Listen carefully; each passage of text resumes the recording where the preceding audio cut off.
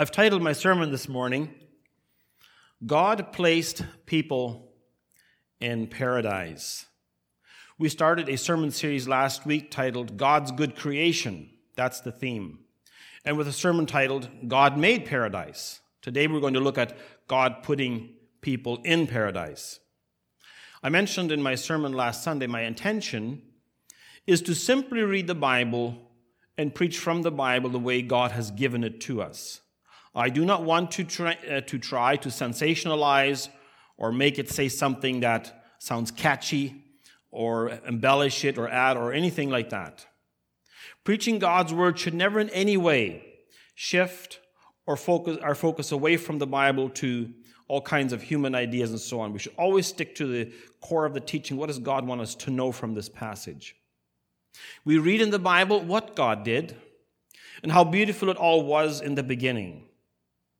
But we also know right now we're not living in this beautiful place that God started out with. But creation is still very beautiful. At the present time, there's a lot of things that are not right with creation, but it doesn't mean it's not beautiful. It is still very beautiful. And yes, there's things that are not right, and we would say it's safe to say in our world today that, well, this place is due for an overhaul, for a good rework. Paul writes about that in Romans, and the future glory of creation that God has in store.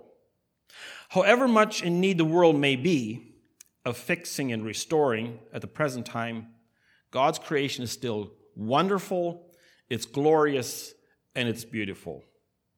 Last Sunday, I commented on looking at nature and looking at how God created it all.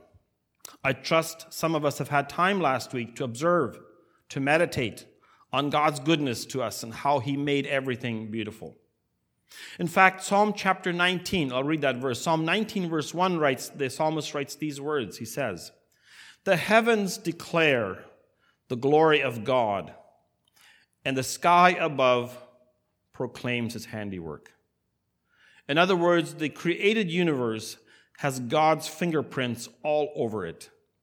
It is simply glorious and majestic to observe and to watch. But that's not the greatest thing.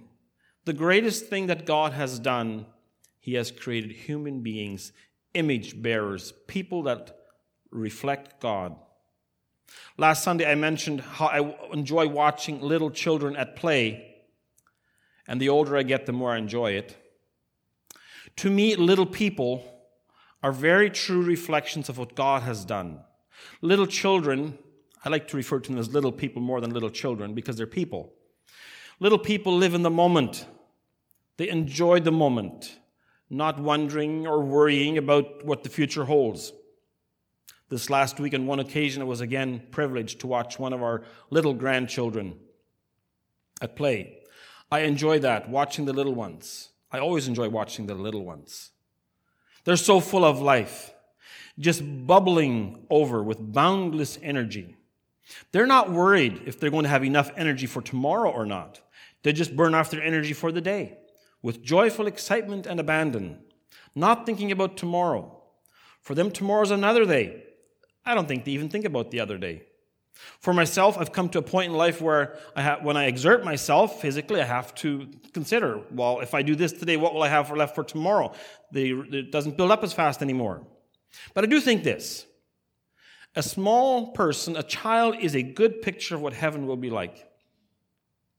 There'll be excitement, there'll be energy, it'll be beautiful, and energy will be boundless in heaven. That's what I think. Plenty, never a shortage. And again, Jesus does say, as I mentioned last Sunday, if we're going to get there into God's kingdom, it'll be only like children.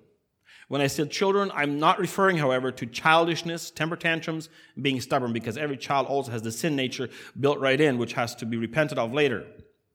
When I refer to being children, I'm referring to the innocence, the beauty, the honesty, the genuineness, and the openness of their little hearts. When the Bible uses the words little children, the Bible refers to trust, to faith, dependence of the little people. We should respond to God that way. God made His creation beautiful, and He did it for the purpose of having it glorify Him. And that's where we as humans play a huge role. We want to look at that this morning. When God created this world, we know from the story of Genesis that God put people in the world. That's what the Bible tells us. What I want us to notice about today's passage is how much the whole idea of putting people into this world was God's idea. It was planned. God's the architect of life. It's all about God, for God, through God. But today, our world, as we see it for the most part, does not live that way. But it's pretty much everyone for themselves as they please. And sad to say, human beings have taken over, and we can actually say hijacked this place for themselves. Jesus tells a story about that. A parable where the farmers or the tenants had taken over the farm and they didn't want to give it back. Today, for the most part, we have taken ownership of this world as it belongs to us. It doesn't. We come and we go. We stay here for only a short while. Just this last week, as I was preparing my sermon for this morning, I was listening to an older preacher online, and he commented on something that he had learned, and I want to repeat a bit of what he said. I want to repeat it here. It was actually quite scary. He said this. He quoted a man named Jeremy Rifkin. I've got no clue who he's talking about, but he said this, and I'll quote, Jeremy Rifkin in 1983 declared this, and he quoted, "We no longer feel ourselves to be guests in someone else's home, and therefore obliged to make our behavior conform with a set of pre-existing cosmic rules. It's our creation now. We make the rules. We establish the parameters of reality. We create the world, and because we do, we no longer feel beholden to outside forces. We no longer have to justify our behavior. For now we are the architects of the universe. We are responsible for nothing outside ourselves, for we are the kingdom, the power, and the glory forever and ever." Bone-chilling, skin-crawling words. What happens when mankind does this? And that's what's happened to our world. I cannot help but be reminded of the many, many stories I've read about history, how these types of ideas have sprouted, gained ground, and taken over, and it always results in its own destruction. And the systems of the world today, they will not last. Whatever system people put faith and trust in, it won't work. These words I just read were spoken almost 40 years ago, but they're still as frightening as ever. The preacher I was listening to went on to mention a well-known journalist in the U.S. today who made this comment, and I'll quote, he said, "Our rights do not come from God, they come from man." That sounds very much like the story of Babel in the book of Genesis in chapter 11. You see, when God gets booted out and marginalized and cast aside, it's only a matter of time before the whole thing implodes and just disintegrates like a house of cards. So this morning we want to look at what God did when it came to creating people. Remember, he said it was good. And when he created people, it was very good. Where we left off last Sunday was where God had finished creating the world. All that was still missing was people. God had finished creating the world. The next step was people. Let's begin reading the book of Genesis, chapter 1, starting verse 26. It says, "Then God said, 'Let us make man in our image, after our likeness, and let them have dominion over the fish of the sea, and over the birds of the heavens, and over the livestock, and over all the earth, and over every creeping thing that creeps on earth.' So God created man in his own image. In the image of God he created him. Male and female he created them." A number of things to notice right off the bat here. God is speaking in community. That's important to note. The Bible teaches in many places that when God created this place, this earth, and all that includes, it was God the Father, God the Son, and God the Holy Spirit at work. There was a unity there of community. Our time this morning would be too short to go into all the details about God as Father, God as Son, and God as Holy Spirit. That's for a different sermon at a different time. But we do find in the Bible in many places, God the Father, Jesus the Son, and the Holy Spirit were all together in this thing called creation. So when God said, "Let us," he's speaking of community. And then he said, in our image. He's again referring to himself as community. He wants this creation called people, he wants them to be like him. He says, after our likeness. Does this mean that God looks like a human being? Well, he can present himself as one, but that's not what this means. It speaks of responsibility. It speaks of relationship. It speaks of community. Think for a moment if you would have a portrait of you. Let's say you spent a lot of money and had a beautiful portrait made of you. If you give that portrait to a friend, but that friend would just talk about the portrait, not about you, you would feel something was amiss. That's a little bit what we as humans are in this world. We should reflect God's glory back to him, but it's not about us. It's not about the portrait. It's about who the portrait represents. Let's say you would come to my house, and I would have a portrait of you, and I would just talk about your portrait, but not talk about you. You would kind of feel what's more important now. At the very start, when God put people on this earth, they were images of him, reflecting his glory back to him. Things were perfect. People were not yet corrupted by sin at the beginning. Let's continue reading verse 28. God gave them responsibility. And it said, and God blessed them. And God said to them, be fruitful and multiply and fill the earth and subdue it, and have dominion over the fish of the sea and over the birds of the heavens, over every living thing that moves on the earth. God gave that first couple responsibility. Have you ever thought of it? God could have just as easily, with saying the word, filled the world with millions and millions of human beings instantly. But he didn't. What did he do instead? God ordained it so that a man and woman would reflect his glory, would live in relationship, live in community, reflecting God's glory to him, and in that context would have children, and that would be a reflection of him in community. It's far too glorious for us to really comprehend what it all means, but it's real. And all of this was never for the sake of self, but always for God's glory. But in our world, we know it's not viewed that way anymore. It's become very self-focused at every single level. Mankind today is obsessed with self, taking control of the world and over everything, ruling over creation, sure, but not so much being and taking care of it as being a bully. And at the beginning, God gave Adam and Eve the privilege and responsibility of taking care of this place.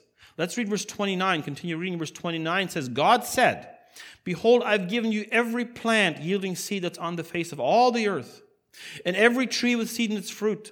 You shall have them for food, and to every beast of the earth, and to every bird of the heavens, and to everything that creeps on the earth. Everything that has the breath of life, I have given every green plant for food, and it was so.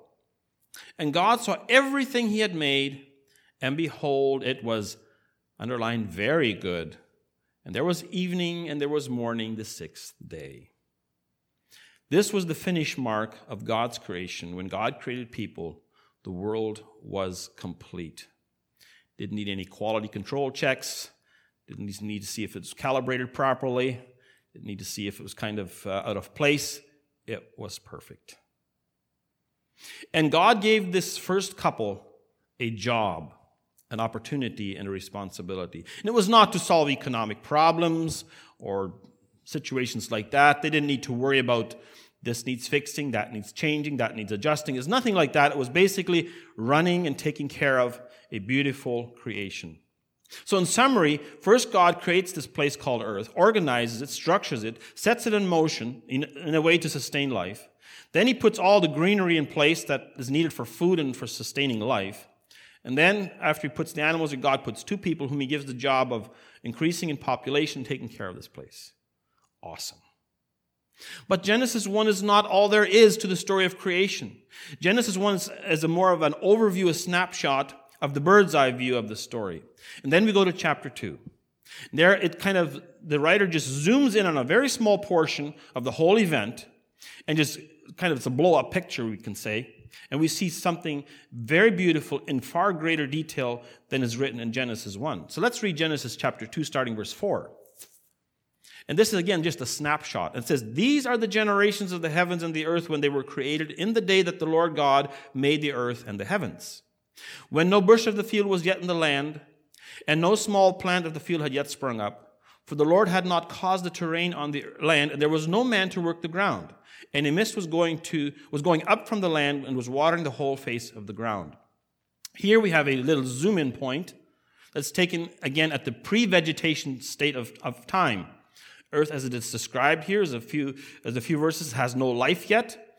But then the writer of Genesis jumps right over all of creation, of creating life, and the plant world, and the animal world, jumps right over everything. Let's read verse 7. And he says in verse 7, then the Lord God formed the man of dust from the ground and breathed into his nostrils the breath of life. So we know what we're made of. We're made of dirt. And remember, this is happening on day 6. Verses 4 to 6 is happening early on, and then he jumps over a bunch of it, and then on day 6 he's telling what happened in verse 7. That's day 6. It says, and then the man became a living creature. Continuing in verse 8. And the Lord God planted a garden. See, God does it. God planted a garden in Eden in the east. And there he put the man whom he had formed. And out of the ground the Lord God made to spring up every tree that's pleasant to the sight and good for food. The tree of life was in the midst of the garden, and the tree of the knowledge of good and evil. I love this story. Again, the Bible teaches where we have our origin. It comes from God. God gives us the breath of life. God designed us. And we're only told what he did, not how he did it. I mean, our time would be far too limited. Our minds are far too finite to even grasp the complexity of all the information that it would take to describe human life. Just for instance, the human DNA strand. I mean, I've read a little bits and pieces here and there, but it's just incredibly amazing how life functions. God did this by speaking it into existence. It says God breathed into him the breath of life. What this tells us is all life comes from God. We as humans, we can pass on life from parent to child, but it's actually not us, it's God doing it. In the big picture, it's all God-oriented. Should all be God-focused. And not just did God make the first humans, he provided a place for them. Let's read verse 15 to 17. The Lord God took the man and put him in the Garden of Eden to work it and keep it. And the Lord God commanded the man, saying, you may surely eat of every tree of the garden, but of the tree of the knowledge of good and evil you shall not eat, for in the day you eat of it, you shall surely die. You notice how often the Lord God, the Lord God, the Lord God, the Lord God, it's all about him and the man, and the Lord God and the man. God is at the forefront, he's the center, he's the focus, and people are added to bring glory to him. But think of it. God put the man he made into the best place of real estate in the world. It's amazing. I mean, who wouldn't want to live in a place like Eden? Paradise.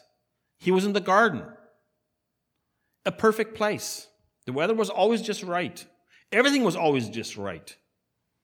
It says God put him in there for what? It says to work it and keep it.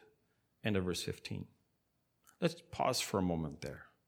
God invented work. God made a job. When we go to work, to a large extent, I need a paycheck, so I can pay my bills, pay my mortgage, buy groceries, on and on it goes. Meet deadlines, in short, got a job to do. And for many people, a job is just to get through the week and paycheck to paycheck, and that's not God's idea and plan of work. Imagine God giving Adam a job. What must it have been like? Imagine a job where you go to work not because there's need, or because there's a problem, or there's a shortage, or that's not it. Imagine going to work because it's opportunity to have fun, opportunity to be creative with your mind, opportunity to explore new things, to invent new things, to create and to enjoy things you make for his purpose. That's how I imagine Adam as he faced his new surroundings when God placed him in the garden. God designed Adam to work. God designed us to work. That's part of God's good creation. Then we have this philosophy and this concept, let's make this world work free. I'm not saying anything against robots doing monotonous jobs, okay? I don't want to go into that field, but I cringe when I think, why do we not want to work? Work is fun with the right attitude. It says God gave Adam a job. Work is part of God's creation. Just a side note, doesn't really belong to the sermon, but I'll put it in here, and I hope I won't forget next Sunday because I want to speak on that. But I've often said it this way. When a young man comes to me and talks about getting married, I tell him, God gave Adam a job and a woman, and in that order. This is a side note, but if a man doesn't want to work, there's a major issue. That's anti-godlike. A man should want to work. That's part of being a man. I'm not talking about women here, but they should work together, but it's God's design. If we don't want that, then there's a problem. I would say to any young woman, if you're involved with a man who doesn't want to work or thinks work should be avoided, there's an issue. But let's get back to Adam. This man, Adam, not just was he placed in the garden to keep the garden, to work the garden, he was given choices. Instructions, but choices. God had created this place, paradise, in such a way that he was not on a leash. He was free. He wasn't confined inside a fence. He was a free man. He was put there true, but also free to obey and follow instructions. And there never is greater freedom than when we do what we're created to do. He was put there, yes, but he was there also by choice, in the sense God said, you can do this and you just don't do that. Meaning the tree of knowledge of good and evil. Don't eat from that one. We'll go into it a little bit more next Sunday, but the man was warned if he would eat from the tree of knowledge of good and evil, he would die. And we know the story, of course. So even though it was paradise, it came with responsibility. Our world doesn't like that word. Our world does not want responsibility. We want freedom with no strings attached, or freedom with no responsibility and no consequences. That does not work. And so in this context, in our next sermon, we'll continue with part of God's creation story where he creates human relationships. And they come with responsibility. But part of God's work in creating people in his image, part of that including giving responsibility to people. As I said, we want freedom. Just the responsibility part, that's different. I want to close the sermon off this morning by leaving the man in the garden. A perfect environment. Everything is just right. But everything was not good. There was one thing was not good, and we'll talk about that next Sunday. After God had pronounced everything good, he said that it's not good the man should be alone, and so God's going to bring relationships into the picture at the deepest, most intimate, foundational level that they exist. But do we see the build-up here? The exciting, the glorious creation that God has made? God created and designed this world as a beautiful place. He made a garden, and in that garden he placed the man whom he had created. It was perfect. There was responsibility, there was work. But all of that with the purpose in mind that God wanted this image bearer, this man, to glorify him. God placed people in paradise because he wanted his image to be reflected in these people.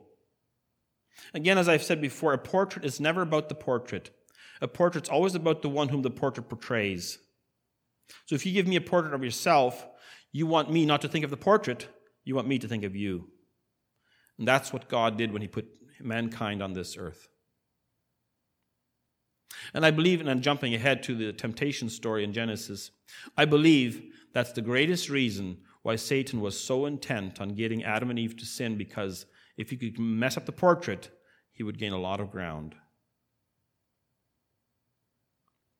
And when God put Adam and Eve in the garden, he wanted them to do the work he had given them.